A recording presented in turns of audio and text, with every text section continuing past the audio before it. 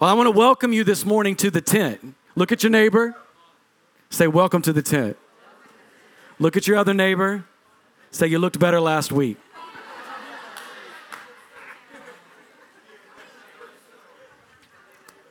Just kidding. Y'all, I'm gonna pastor you for a moment. Can I pastor you? Didn't matter what you said, I was gonna do it anyways. Because you're stuck. I got the mic and you're just sitting there. And if you leave, everybody will see. No, I'm just kidding. So we are in a final push. We have been strengthened and fortified as a church. We've been digging out in this ground for almost 20 months. We've been in this tent. Now, when we first heard the Lord to plant a Mercy Culture, we had a different location. We had an agreement, we had a location, we had a place. Some things happened. I think we might be a little bit too wild, maybe just a little bit. Maybe one too many shofar blasts, I don't know. But some stuff happened and we no longer had that facility available to us. And we went before the Lord and we began to pray and ask God, and multiple people had visions. And part of the visions came together, and it was that we were in a tent. And if you don't know about this particular property, we were contending for this property months before Mercy Culture Waco ever launched. And me and my wife and Pastor Landon and Pastor Heather, who are Mercy Culture founding pastors in Fort Worth, we were all here together. We'd spent the weekend praying. We were looking for a place to potentially launch. And we drove by this property, and it was just like a beam. It was like, woof. We all just turned and go, stop. What is that? And I'd seen this property before, but it was kind of rough. You know, like the signs falling down, and it looked like a haunted house a little bit. It was a little bit rough. I was like, that looks like a problem is what that looks like. That looks like hair loss. That's what that looks like. But we felt the Lord just pull us in. And so we went in and we prayed, and there was a number outside, and it was just for lease. They didn't want to sell it. We called the guy, the agent. We said, hey, can we meet with the owner? And we met, and the owner had this price. And I talked to him, and we're trying to negotiate, and he stonewalled me, said no. I shook his hand, said, well, nice to meet you, just walked off. Right. Nikki and everybody was just standing there like, oh, I guess we just got in the car and left. And months go by, and I'm praying. And we would come to this property every time we would come to Waco to pray. And we would have our little team of people. Some of you were a part of that group. And we would pray on this property just as a point of contact for this city. Just believe, we thought that this building wasn't a possibility. It was impossible. We weren't going to get it. Began to pray and seek the Lord. And I was in my office. I was laying on the floor praying, and the Lord said, go to Hebrews chapter 10, verse 20. Now, I don't know about you, but I don't have the book of Hebrews memorized. So I did not, in fact, know what Hebrews chapter 10, verse 20 was. But the paraphrase of it is, through this, meaning through the sacrifice of Jesus, the curtain was rent and a new way into the most holy place was created. And I felt the oil of God on it. And he said, this is the way into the holy place in Waco. And I looked and I remembered the address of this building is 1020 Waco Drive. So we went back. We heard from the Lord. Long story short, we bought this building. We began to pray and seek the Lord. We launched in another location. That didn't work out. We saw this vision of putting a tent, and we honestly thought we would be in this tent for 6 to 9 months. Max. Some of y'all remember that. It was like, we might be in Christmas Eve. This was last Christmas Eve. Then we were talking about that. Then we were like, well, we'll be in January. Nope. Well, maybe Easter. Easter came and went. He is risen.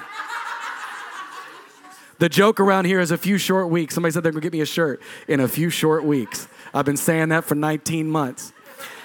But just one thing after the other rose up.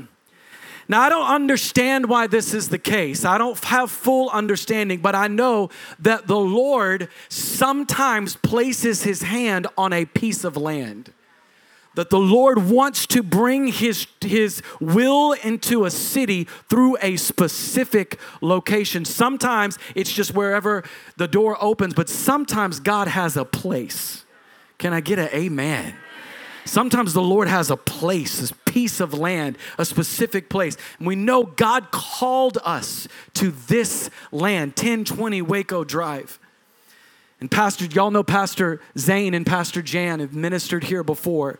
They're great spiritual leaders in our life. And Pastor Jan came and she delivered a word to my wife and I, and she said, there's seismic activity happening in the spirit as you're sowing in the ground in worship and prayer in this tent. Y'all, we've had some of the most incredible encounters with God. It's been 115 degrees in this tent. I wish I was exaggerating. And we prayed and we sought the Lord and we sweat and we cried out. And sometimes I'd look up and service was 6 hours long and people were still laid out on the floor. Don't get nervous. We're not keeping you for 6 hours. Somebody looked at their neighbor like, 6 hours? Oh, no, this is not going to happen today. But we just dug it out and prayed and believed God. And Pastor Jan said, what you're doing in the spirit, there's seismic activity. And she said, what I see is fault lines coming from underneath this tent, and it's going up underneath the political and religious structures of this region and destabilizing the foundations. And she said, so that when you walk up to it, all you'll have to do is speak and it'll come crumbling down. And I can't tell you how many times there's been these incidents where all we've done is speak to it and the edifice just comes crumbling down. It's been wild, one thing after the other. And when she spoke that, my wife started to look into some things and do a little research, and we found that there's a fault line that runs through this property. And the name of that fault line is the King's Highway. And we realized that this street right up here is Waco Drive, and this street right here is Garrison, which means a strengthened or fortified city. And the street that runs behind us is the King's Highway. The Lord chose this location for Mercy Culture Waco to be.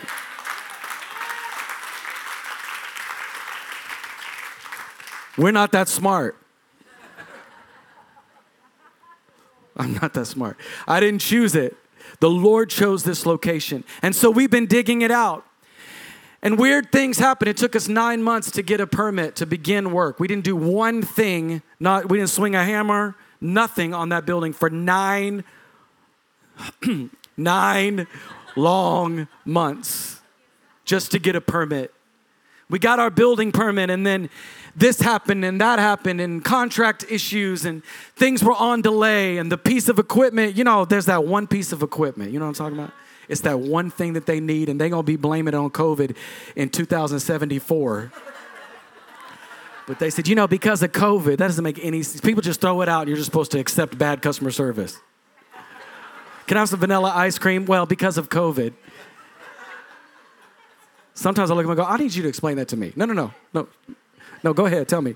But anyways, because of COVID, it took us a year to get a piece of electrical equipment that we needed. And it's just been one thing after the other, and we've been contending and praying and believing and stewarding and sowing, and we are in the final push.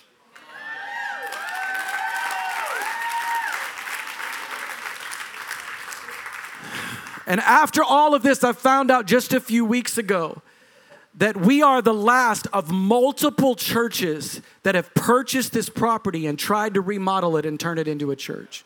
I knew of one other, but I found out, I believe there's been 4 or 5 other churches who have tried to take this property and remodel it. And with every single one, they've run out of money. There was financial impropriety. There were moral failures. There were massive attacks against them being able to establish this as a house for the Lord to dwell.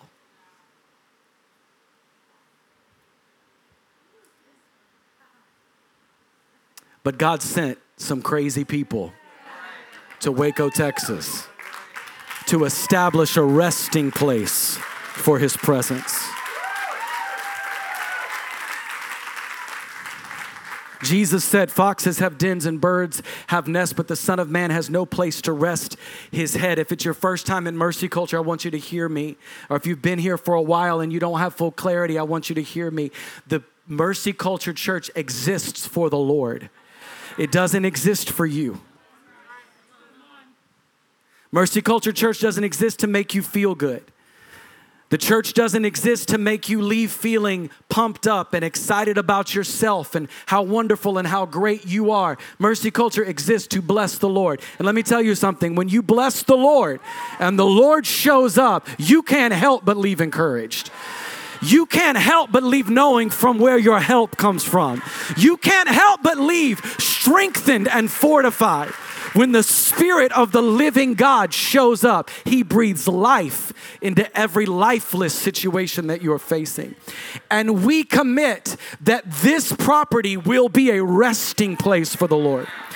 This will be a Bethany for Jesus, a place that He can lay His head and rest. Not a place built as a monument to man, not a place built around a person or an ego, but a place where the presence of God can rest, where lives will be changed and people will be set free and bodies will be healed. Where the Spirit of the Lord will be poured out, I feel the Lord, will be poured out in East Waco. Where the chains of racism and division will be broken. The chains of poverty will be broken. Not because we're so great, not because I can preach and because we got great worship and because the children's ministry is great. All of those things, yes, excellence is a value here. But because the Lord is welcome here. And we don't make room for Him, we give Him the room. The whole place belongs to Him. Everything that we do belongs to the Lord. What do you want, Lord? We ask the Lord, what color do you want the walls? And how do you want this to feel? And where do you want this to be? And what songs do you want to sing? Not what's going to make you feel the best. And you know, you can only have worship for 22 minutes and then people get uncomfortable and then they leave. I'm much more concerned with Him leaving than you.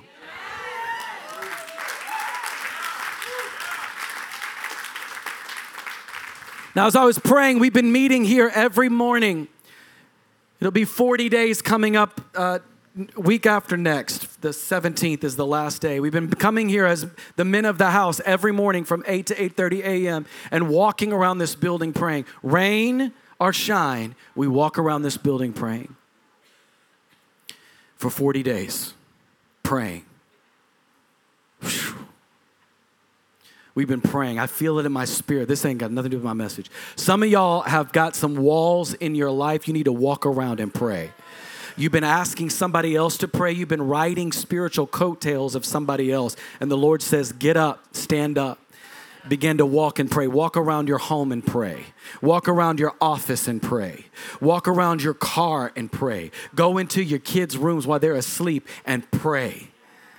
But we've been walking around this facility, we've been praying, and I went into the back there, and I began to repent to the Lord for what I thought was a lack of stewardship. I said, Lord, I'm sorry that this land, this property hasn't been stewarded well, that you wanted this place for all of these years. It's been empty. How long, Monique? 15, 20 years? A long time. It's been empty. And I go back there and I'm praying, Lord, you've wanted this place, and I repent, God, for the lack of stewardship. And immediately the Lord took me into vision. What's a vision? It's just a spiritual daydream, something I could see in my spirit. And what I saw over this building was a circus tent. And I could hear in my spirit. And I saw clowns and people juggling and doing a little shows and a 3-ring circus. And I heard the Lord say, it's not stewardship that's been lacking, it's reverence. And a lack of reverence will always lead to a lack of stewardship. So I began to pray. That's been my new focus in prayer every morning. Lord, let this be a house of reverence and awe. Let it be a place of awe and wonder. What I felt in my spirit is God wanted to establish such an awe and reverence and fear of the Lord on that building that when you walk into it, it'll feel like the old cathedrals in Europe that just take your breath away. It's awe. So I began to pray, and one of our staff members from Fort Worth came down, Chris Donald, and he came and just to visit with me and hang out, and he walked into the building. I had no idea that had been my prayer, only for a few days. And he goes, whoa. He said, I feel awe and reverence in here. He said, it feels like a cathedral. Whew.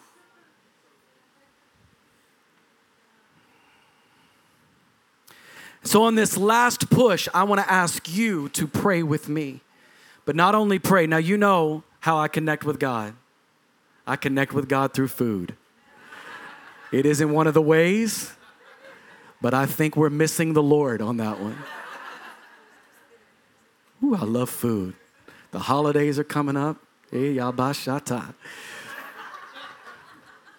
But the Lord spoke to me and he said to call a fast. Somebody take a deep breath.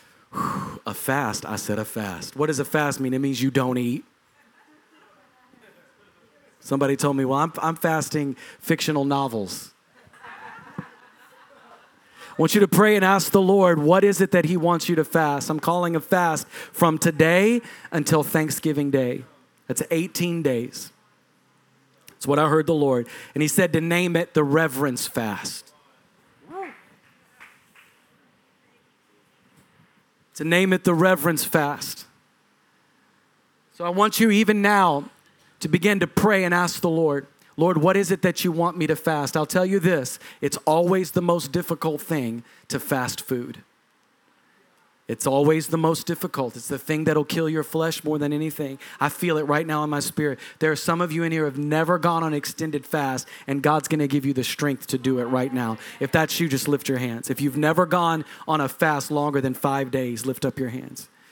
God's going to give you the strength. Father, in the name of Jesus, Lord, I pray that you would strengthen and fortify your children, your sons and your daughters. Strengthen them to walk in obedience to your word. In the name of Jesus. So God's called us to a reverence fast, and I know that it's last minute, and we typically like to give you time. At the beginning of the year, we're going to do another fast. Yes, this doesn't cancel out the next one. We take the first few weeks of the year and we fast and give it to the Lord, and that's going to happen at the beginning of the year, and we give you plenty of time and we talk about it. But this one, the Lord just dropped it in my spirit and said, call a fast. I know some of you got birthday parties and some of you have things coming up. I'm just asking you to ask the Lord. Don't be religious. Don't have shame. Don't have guilt. If you want to fast and then eat at the thing you had planned and then go back on a fast, I don't know. Whatever the Lord is speaking to you to do. But listen to the Spirit, not to the flesh. And ask the Holy Spirit what he would have you to fast. We're going to fast and believe God that reverence would rest upon this house. And the first moments that we step into that building will be consecrated to the Lord. And that place is consecrated now and shall be forevermore consecrated to God.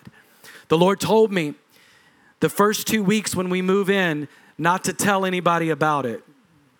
I said, Lord, 20 months we've been contending. I can't wait. I want to do Instagram Live and Facebook and ads and all this stuff. He said, no, the first 2 weeks are for me. And so what I'm going to ask, and we'll let you know as we have that move-in day, the church's social media accounts are going to go dark, and I'm going to ask all of you to fast social media as well. And we're not going to post. We're not going to talk about it. The first 2 weeks are just consecration to the Lord. We're going to have church just for him. And then we'll let the community know. But this will be a house of God. And God has chosen you. If you're here this morning, there is no accident. If you're part of Mercy Culture, if you've been a part of this season of strengthening and fortifying, it's for a purpose. The Lord took me to Hebrews chapter 12, verse 27 and 29. It says, this means that all of creation will be shaken and removed so that only unshakable, say unshakable, things will remain. Since we are receiving a kingdom that is unshakable, let us be thankful and please God by worshiping him with holy fear or reverence and awe. For our God is a devouring fire. Let us pray. Father, we are believing you for a devouring fire. God, for a devouring fire to rest upon us as a church, to rest upon us as individuals, to rest upon our families, our businesses, God. We're believing your devouring fire to rest upon our new building. Father, burn, Lord, we ask. Let your glory and your presence burn so brightly and so intensely and so hotly that it burns away all unrighteousness and unholiness. that it burns so brightly that lost and hurting people will be drawn to the fire of your presence, Lord. It burns off every chain of bondage that people may have on them. In Jesus' name we pray. Lord, we pray that you would bless this message this morning. God, I pray that you would speak through me. I thank you, Lord, that nobody came to hear me, but we all came to hear you. So we say, speak, Lord. Your servants are listening. In Jesus' name. Somebody said amen. This morning, the Lord told me to teach on dunamis, the power to finish. Repeat after me. Say, I will finish well. Somebody got it. Somebody say it again. Say, I will finish well. 1 Kings chapter 19, beginning in verse 4. We see this Elijah in the Bible here. And it says, but he himself went a day's journey into the wilderness and came and sat down under a broom tree. And he asked that he might die, saying, it is enough now, O Lord. Take away my life, for I am no better than my fathers. And he lay down and slept under a broom tree. And behold, an angel touched him and said to him, arise and eat. And he looked, and behold, there was at his head a cake baked on hot stones and a jar of water. And he ate and drank and lay down again. And the angel of the Lord came again a second time and touched him and said, arise and eat, for the journey is too great for you. And he arose and ate and drank and went in the strength of that food for 40 days and 40 nights to Horeb, the mount of God. You see, we've been in a season of dunamis power. This is the year of dunamis. The prophetic word over this house is dunamis. It means to strengthen and fortify. And we've asked the Lord, Lord, everything that can be shaken will be shaken. And we've asked the Lord to strengthen every part of our lives that may be weak. And God said that he was creating unshakable warriors in this year.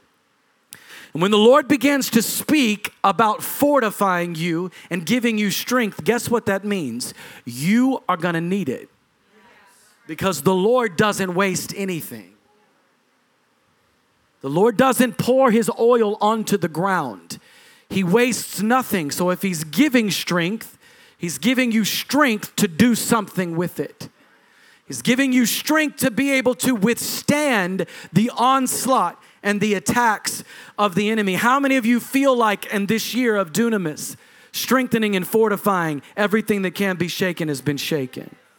You can feel the ground underneath you shaking. I felt strengthened. I felt fortified. But I felt the Lord reveal the areas of weakness in my life. I want to tell you today, God really wants to touch some people today. I want you right now to raise your level of expectation for what the Lord wants to do. He told me to tell you and to remind you that God is faithful. Say, God is faithful. Come on, remind yourself. Say, God is faithful. Come on, speak to your spirit. Say, God is faithful. Come on, speak to your spirit. Say, the Lord is faithful. Philippians 1:6, and I am sure of this, that he who began a good work in you will bring it to a completion in the day of Christ. Galatians 6:9, and let us not grow weary of doing good, for in due season, say due season, we will reap. We will reap.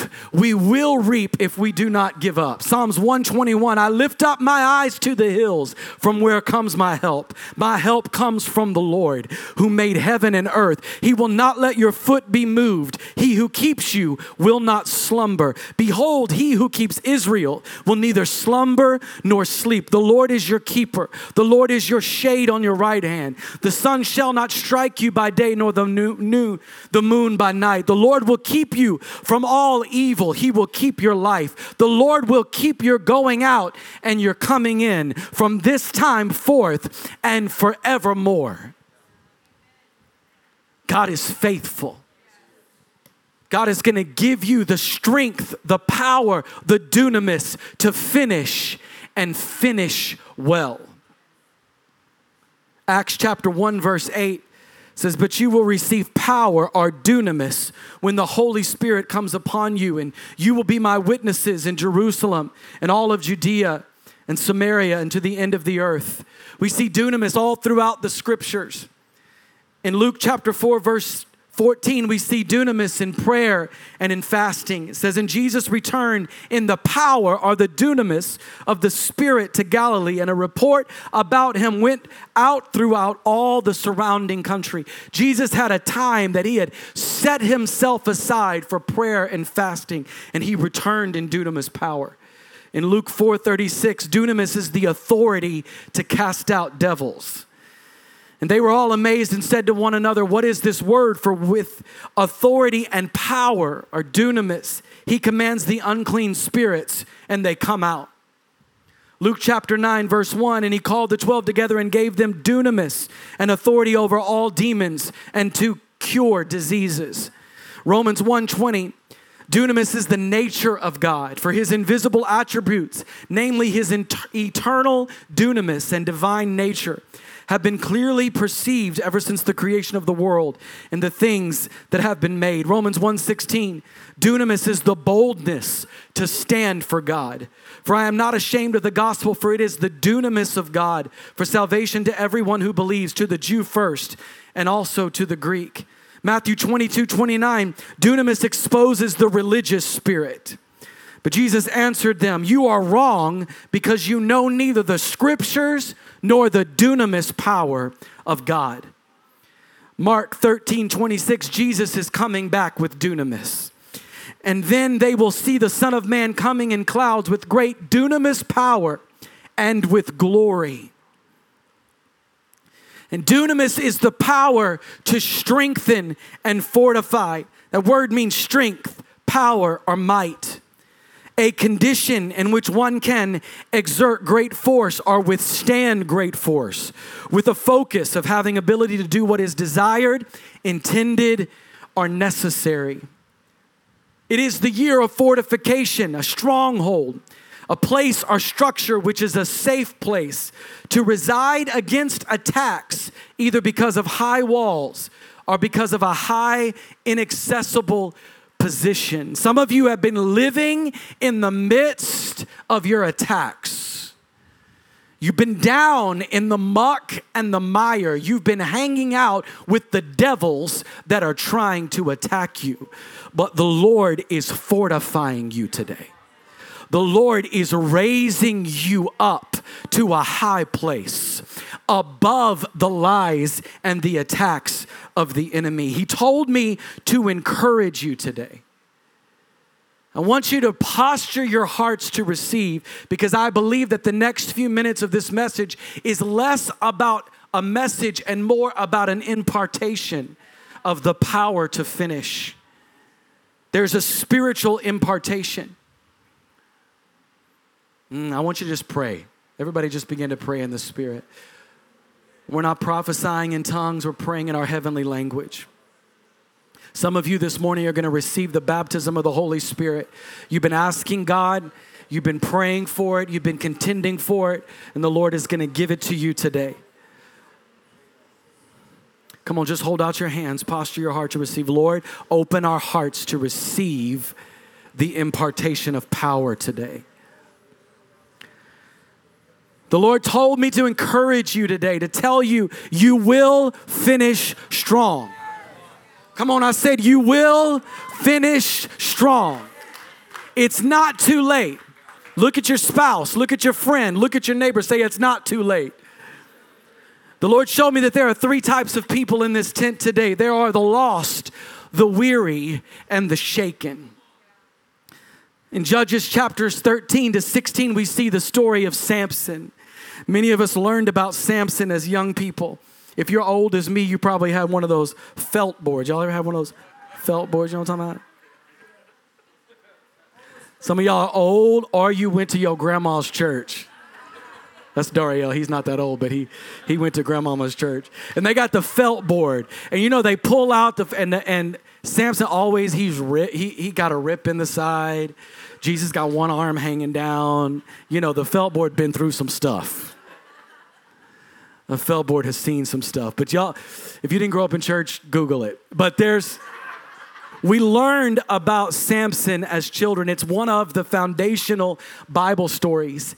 And it's the story of a man who was sanctified or set apart as holy from the time he was born. The Lord spoke to his parents and told him to give him the Nazirite vow, meaning that he would never cut his hair and never drink alcohol. He was to be holy, to be set aside. And as he obeyed the Lord gave him supernatural strength. It's usually little boy's favorite Bible story because Samson is so strong. Samson can defeat an entire army. Samson can take the jawbone of a donkey and kill hundreds of enemies. Just what Samson is strong. Samson is mighty. Samson is ripped. If Samson was alive today, he would offer online fitness training on Instagram. He'd be an influencer. He'd be like, I was just running on mile 13 this morning and the Lord spoke to me, not even breaking a sweat. Like, that's Samson. Samson was strong. He had many great victories in the Lord. And then we see in Judges, just out of nowhere, it says, and Samson went to visit a prostitute. It's like, what? He just went to visit a prostitute. It says he goes and he sleeps with this prostitute. And then he comes out of his visit with the prostitute. And the very next line says, and then he fell in love with Delilah. Oh. Samson went and paid for intimacy. And it opened the door to his defeat. He abandoned intimacy with his father and he went and paid for intimacy through a counterfeit source. He began to compromise in his life and he walked out and he fell in love. He fell in a trance with Delilah and she tricked him. Delilah tricked him and she did it for the one thing that gets people every time. She tricked him for money. Say, somebody's getting paid. The Philistines, Samson's greatest enemy. Samson fought for the Israelites. The Philistines came to Delilah and said, look, I know that's your boo. I know you've been hanging out with him. I know you share a room with him. I know he loves you. Look, we'll give you 1,000 pieces of silver if you'll tell us the secret to Samson's strength so we can defeat him. Judges 16 verse 18 says, when Delilah saw that he had told her all his heart. You see, Delilah used manipulation and control to coax the secrets of Samson's heart out of him. See, some of y'all are laying in the lap of Delilah and you're sharing your whole heart with them. Some of you have been given prophetic words to steward, and instead of holding them close and sharing them with people that'll breathe life, you're just sharing your heart with Delilah, and she's coaxing it out of you. The enemy just coaxed it out of Samson. Tell me some more, and he'd tell her a little bit, a secret. He'd make something up, and then she'd call in the Philistines, and he'd beat them up because it didn't work. And then Samson, he might have been strong, but he sure was stupid, because he fell for it a second time. Look, you get me to share a secret one time and I lie and then miraculously the army does exactly what I lied to you. I'm not going to trust you anymore. But Samson was bewitched by Delilah.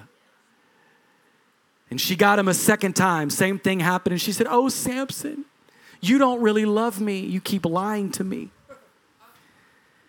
And she got him a third time. She bewitched him and he finally opened up and he tells her his secret. And then this is where we see in verse 18. It says, she sent and called the lords of the Philistines saying, come up again, for he has told me all his heart. Then the lords of the Philistines came up to her and brought the money in their hands.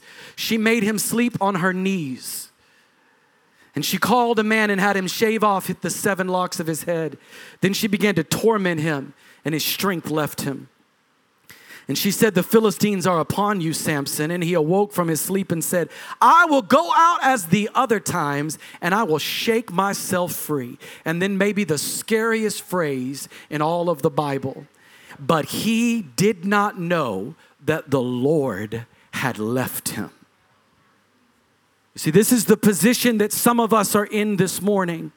You've been asleep in the lap of Delilah, and you don't even realize that the dunamis power of the Lord has left you. You see, Samson didn't know that the Lord had left him until he needed the power. He didn't realize that he was powerless until he tried to tap into the power. You see, some of us have been pouring out our hearts to Delilah, been sleeping on her lap, been tormented by the spirits, been led astray by a lying, seducing, manipulative spirit. And when the need for power comes, there's none there. Be encouraged. It's not too late. There are some signs that the power has left you. Number one, there's compromise in your life. The things that used to convict you no longer. You used to be convicted when you would gossip and people would run people down, and all of a sudden it just doesn't bother you that much anymore. And you used to be convicted when nasty music would come on and it would bother your spirit, but all of a sudden you find yourself humming it in the shower and jamming out to it, and it's not a problem anymore. You used to be convicted when filthy movies or television shows would come on, but all of a sudden it just doesn't seem to have the same effect. You used to be convicted by foul language, by sexual images or coarse joking. But all of a sudden, it seems like it just doesn't quite bother you anymore. You are asleep in the lap of Delilah.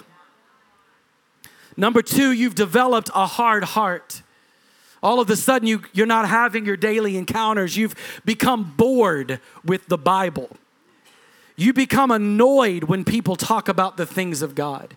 You start to roll your eyes. Okay, that's enough. We already heard about that. We're at dinner. I don't want to hear another testimony from you. And maybe you don't say it, but inside you're just thinking, oh, can we just move on from this? You're asleep. Asleep in the lap of Delilah. Number three, you're filled with pride. You see, the more you walk in the true power of the Holy Spirit, the more we realize just how weak we actually are. The counterfeit power leads to a people filled with pride. You begin to think like Samson that you're untouchable. It could never happen to me. And you start to be judgmental of everyone else while ignoring our own weaknesses. You see, Samson didn't even know he'd lost his power until he needed it. Don't be powerless when you need it the most. I'm telling you, I believe the Lord sent me this morning to say to you, wake up. Wake up. Don't be powerless when you need it the most. The Lord told me to ask you two questions in this year of dunamis. What is the thing He asked you to do that you have not yet done? Write it down. Pull out your phone. Write it down on a piece of paper. Remind yourself, what is the thing He asked you to do that you have not yet done? Or are you like Samson? What is the thing He asked you not to do that you have done? You see, Samson's compromise led to Samson's disobedience, because compromise always leads to disobedience. Just a little here, just a little there. Compromise always leads to disobedience. The second person that I feel like is in the room this morning is the weary. The weary, the tired, the weak, the exhausted. The person who has said, I have tried to steward the year of dunamis, but Pastor, you don't know what I've faced. You don't know what I've dealt with. You don't know how difficult it's been. You don't know how many job opportunities I've lost, how weak my bank account looks, how disheveled my relationships are. You don't understand what I've gone through. I'm weak and I'm weary. Matthew chapter 26, we see Jesus in the Garden of Gethsemane. And He's praying and preparing to do the most difficult thing any human being has ever done on the face of the earth. Lay down His life for man. And the most painful, horrific death possible. And you see Him praying in this garden and speaking to his disciples in verse 28, and he said to them, my soul is very sorrowful, even to death. Some of you have that feeling. Some of you, when I said it, you said, oh, that's me. My soul is very sorrowful, even to death. And he said, remain here and watch with me. And going a little farther, he fell on his face and prayed, saying, my Father, if it be possible, let this cup pass from me. Nevertheless, not as I will, but your will be done. And he came to the disciples and found them sleeping. And he said to Peter, so you could not watch with me 1 hour.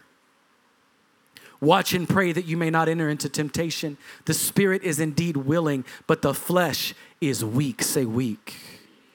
Again, for the second time, he went away and prayed, my Father, if this cannot pass unless I drink it, your will be done. And again, he came and found them sleeping, for their eyes were heavy. Another translation says, for they were weary. That word weak in the Greek is the word athnesis. And it means without vigor, without strength, living in a state of weakness or depletion, insufficient, frail, feeble, sickly. Weak either morally and or physically. I felt strongly this morning to bring awareness to the dangers of your weariness. You see, the enemy will try to weary you in the midst of your doing well. He will turn your well-doing into a weapon against you. As you've stewarded this word and you have tried to do well, some of you feel the weariness of the enemy resting upon you. There, you have stepped into a spiritual hesitancy or an aversion to risk. What that means is that you found yourself in a place that you won't do anything unless you are certain of the outcome.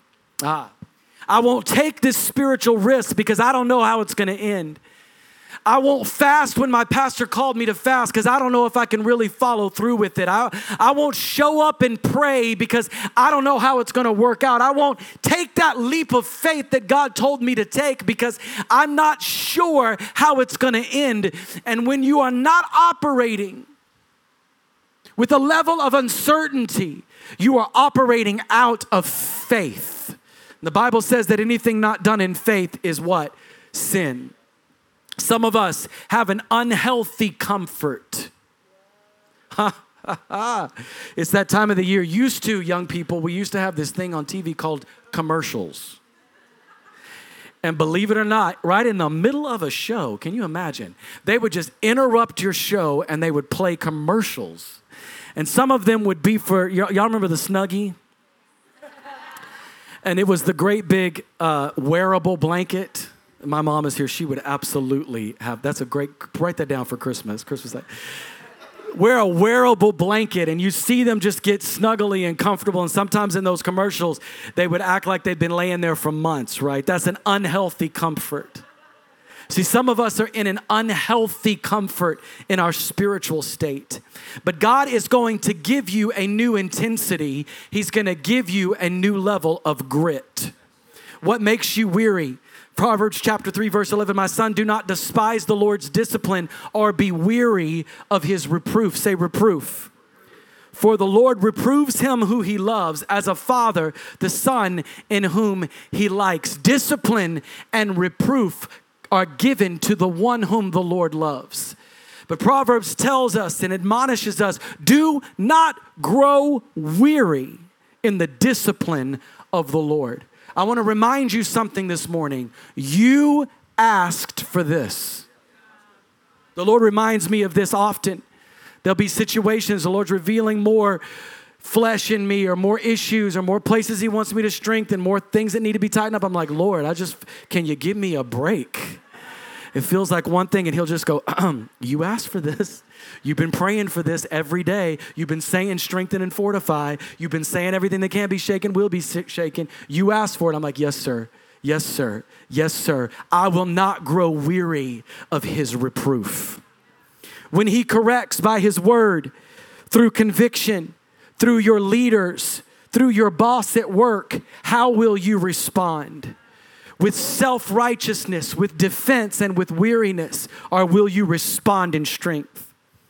You have to know what season that you are in, and you're in a season of strengthening and fortifying. Lean in and grow. Do not despise growth. There's a difference between being tired and being weary. It's okay to be tired. It's not okay to be weary. You see, tired is the result of hard work, and weary is spiritual. Tired is the result of working a lot of hours, and it's okay to be tired. As a matter of fact, if you're never tired, you're unhealthy. If you're never tired, you're lazy. You ought to get tired at least a few times a week. You ought to work yourself till you're tired, but don't fall into weariness. You see, when our tiredness becomes weariness, it's when we take our eyes off of the reason. We take our eyes off of the Lord and we begin to put it on ourselves, and we start to build our own empires, and then we become weary in our well-doing. There are some signs of weariness. Weariness will lead us to inactivity. You will stop standing up for what's right. You'll lose your moral clarity. You'll stop serving. You'll stop giving. You'll stop praying. You'll stop prioritizing church attendance. You must pursue strength before you need it. You don't just wake up in the morning and go, I think I'm going to do an Ironman tomorrow. You got to pursue the strength you need for the task that is at hand long before you need it. See, the weary are easily offended. Your weariness will make you focus inwardly because self-centered people are always offended. So how do we guard against weariness? Well, you have a daily encounter. You begin to refocus on Jesus. What is he saying and where is he leading? You say, Pastor, I don't feel the Lord whenever I'm encountering God right now. I don't care. Nobody asked you that. Encounter the Lord. But I don't care. Nobody asked you that. Encounter the Lord. But I already get up at 6, get up at 5. Do you want to win or do you want to be taken out at the finish line? I said, do you want to finish the race? Do you want to lean into strength or do you want to rest in your weariness? You want to combat weariness, have gratitude. Look at everything he's done. Look at how he set you free. Look at where you ought to be compared to where you are. Look at your neighbor, say, I didn't always look like this. I didn't always smell like this. I didn't always talk like this.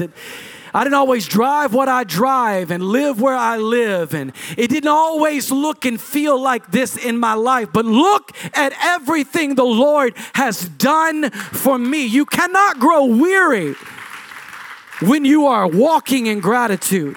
Protect the health of relationships that give you life. But first you must know which relationships give you life and which relationships feed you flesh. I've talked about this now for the third time. So the third message I brought this up and the Lord keeps reminding me.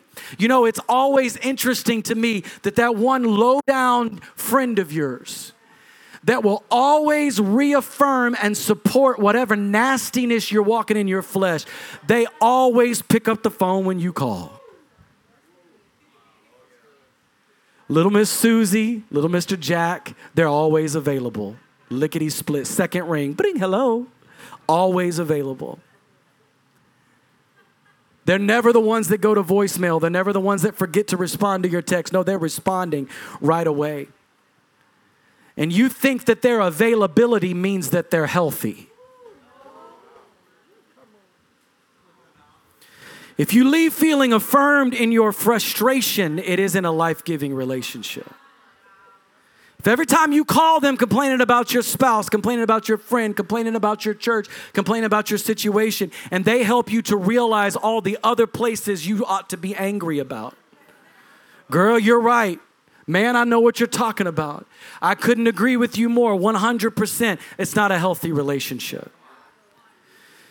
If they never call you on your flesh,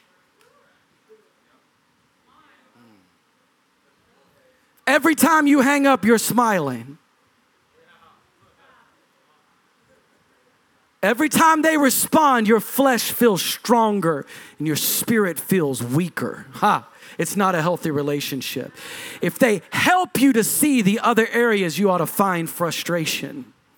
It's not health. See, the enemy will attack the relationships that bring strength to your life. The enemy will attack those relationships with frustration.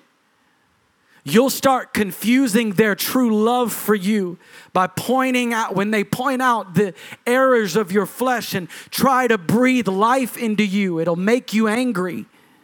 And the enemy will confuse that and convince you that they're not for you when in actuality, they are for you. And you'll stop being friends with life-giving relationships and you'll turn around and not even realize how it happened. You want to be strong and combat weariness. Lean away from weariness and lean into activity. Lean into strength. Men, are you coming to morning prayers? When you say, I feel weary, get up and pray. Push through. Show up and pray. It was, y'all, I've said this before. Winter is not my favorite holiday.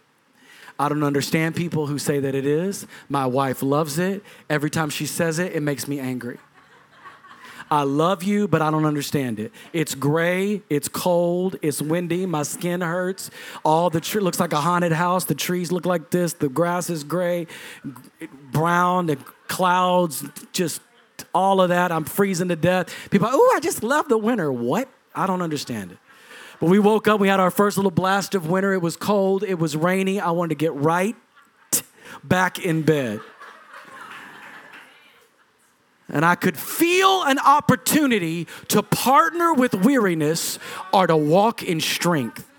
See, some of you don't know what's happening in the spirit. You see, some of us are so in the middle of our problems that we're not acknowledging what's happening spiritually. And so I woke up that morning and I said, I'm going to morning prayer today.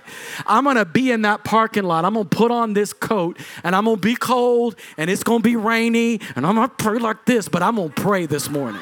And I got out there and the men in this parking lot some of them had umbrellas and some of them had hoodies, and we walked around this place and we prayed and we took communion and something shifted and something changed. And I know some of you have to work much earlier and you can't be there for morning prayer, and this is no condemnation. But if you're sitting at home and you can be here, this is an encouragement to you.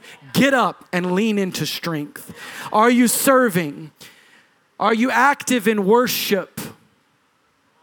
Do you come in and lean into your weariness and snuggle up with it like it's your favorite blanket? Are you tithing? Are you giving? I don't know who this is for, but the Lord told me today to pastor you in this moment. If you're not giving, if you're not tithing, if you're not giving back to the Lord what belongs to Him, you are in disobedience and rebellion to the Word of God.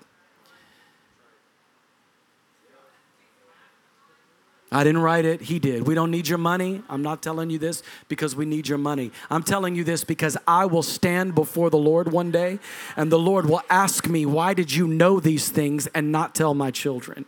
The Bible says that you ought not want to teach and preach because you will be judged to a higher standard. The Lord will judge me for what I tell you and for what I don't.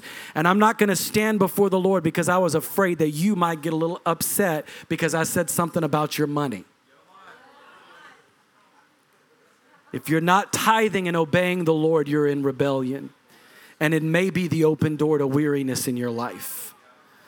Are you weary? Be the first to sign up. Be the first to stand up. Be the first to say amen. Don't give in to weariness. And the third type of person is the shaken. Worship team, you can come back up.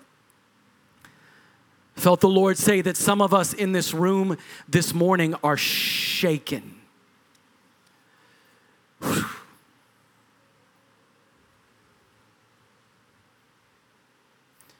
You didn't fall into the traps of Samson. You didn't fall asleep in the lap of Delilah. You haven't given away and tried to buy your intimacy.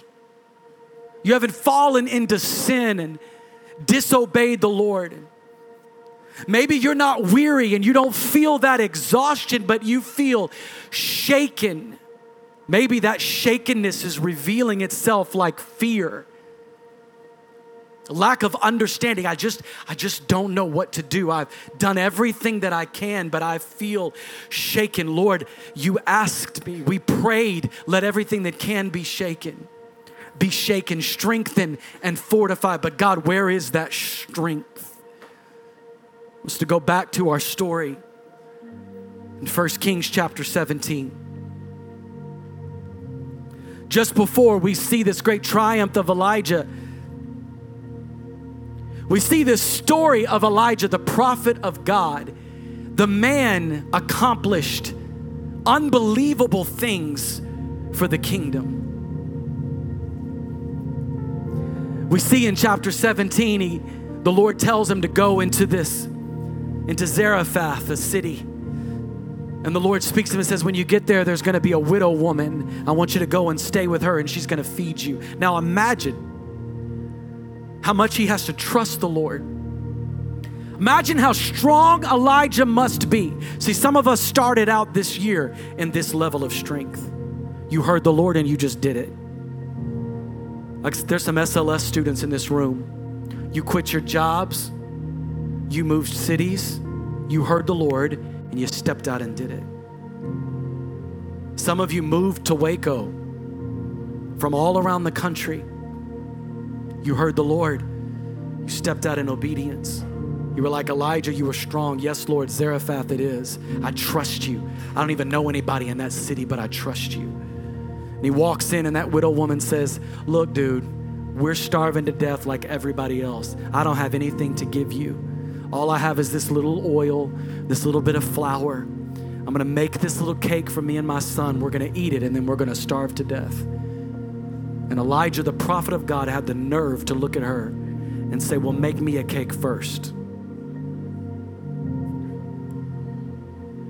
And if you do, your oil and flour will never run dry until the famine is broken. And he did it.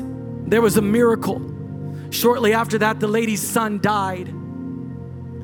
He fell to an illness and she came to him. Why has this happened? You're the prophet of God. You came, I did what you asked. Now my son is dead. And he said, what? The Lord will raise him. And he speaks life into the boy and he was raised from the dead. Elijah, he confronts Ahab, the king.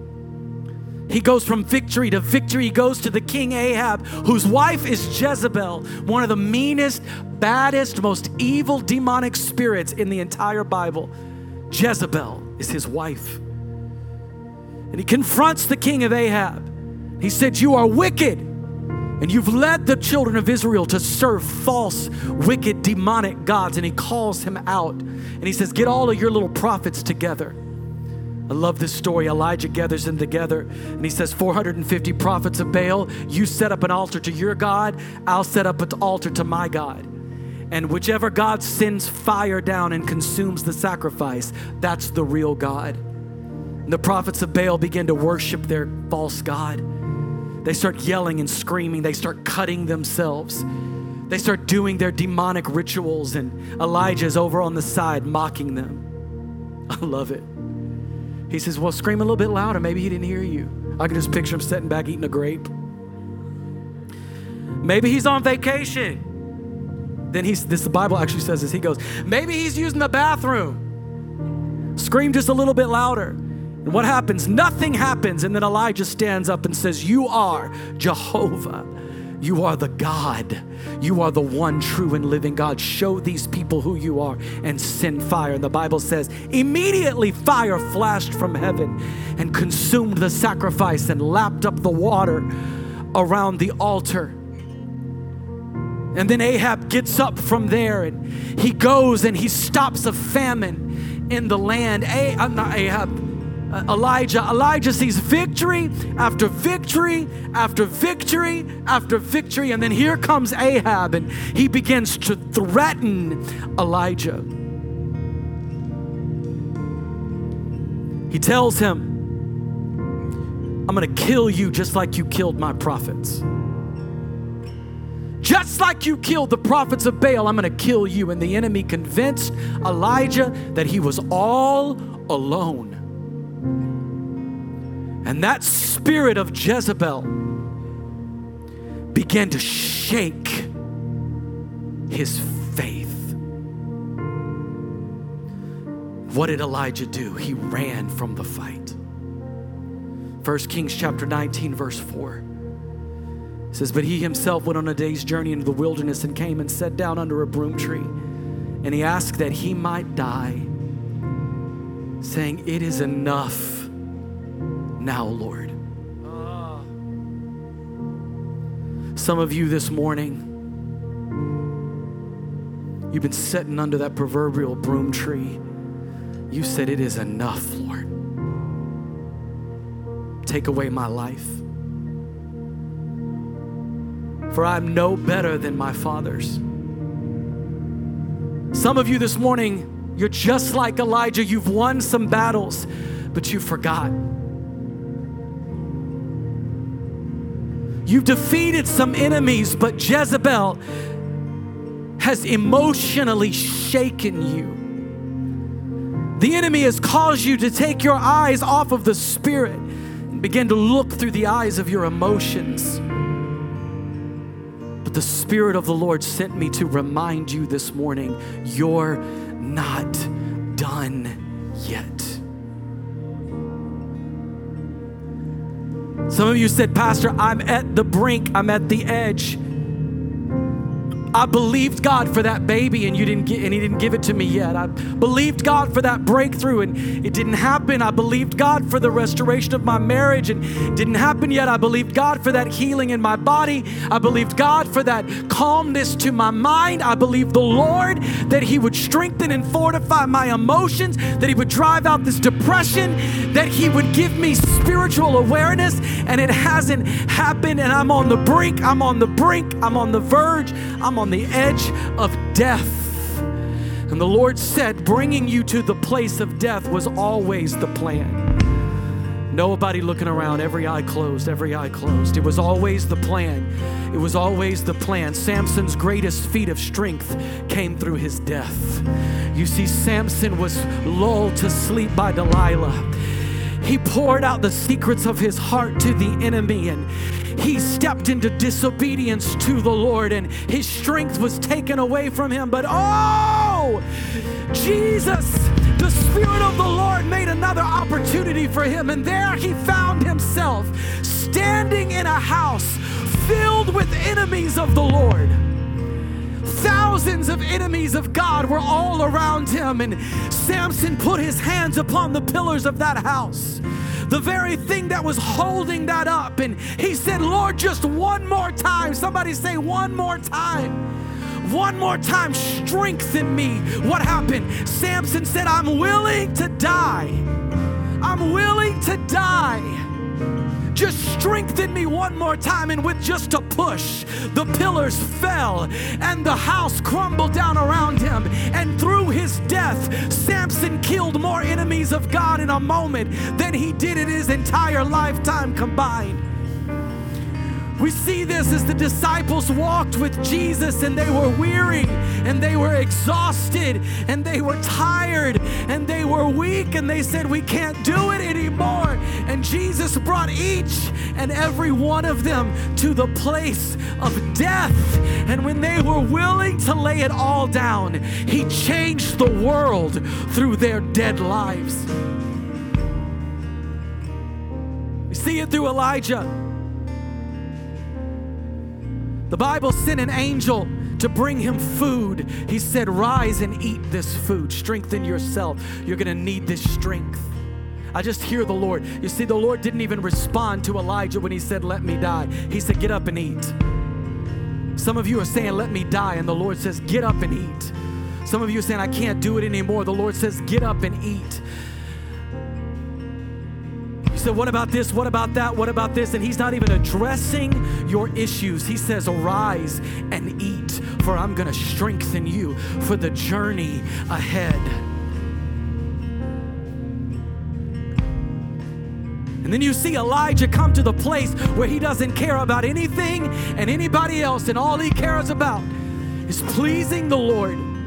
He's ready to lay down his life, and he's walking with Elisha. And Elisha, he says to Elisha, hey, when I die, what do you want from me? You better tell me, what do you want from the Lord? And Elisha said, I want a double portion of what you've got. Somebody tell the Lord, I want a double portion. Somebody tell the Lord, all the things I've been through, I want a double portion. Come on, somebody just begin to declare, The enemy thought that he had exhausted me and weakened me. The enemy thought that he had lulled me to sleep.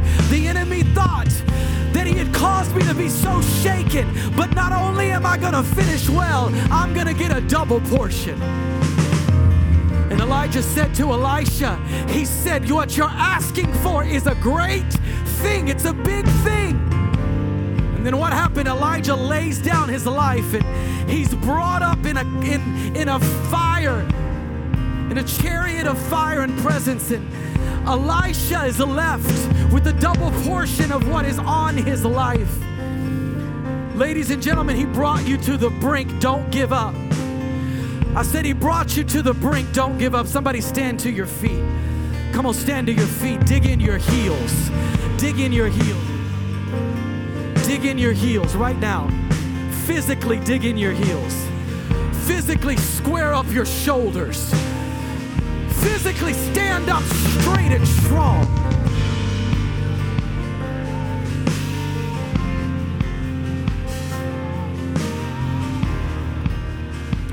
You may have started wrong, but you're going to finish well. Come on, lift up your hands. I said you may have started wrong, but you're going to finish well. You may have been staying on the path and you've been walking with Jesus just like the disciples, but you've grown weary. The Lord said,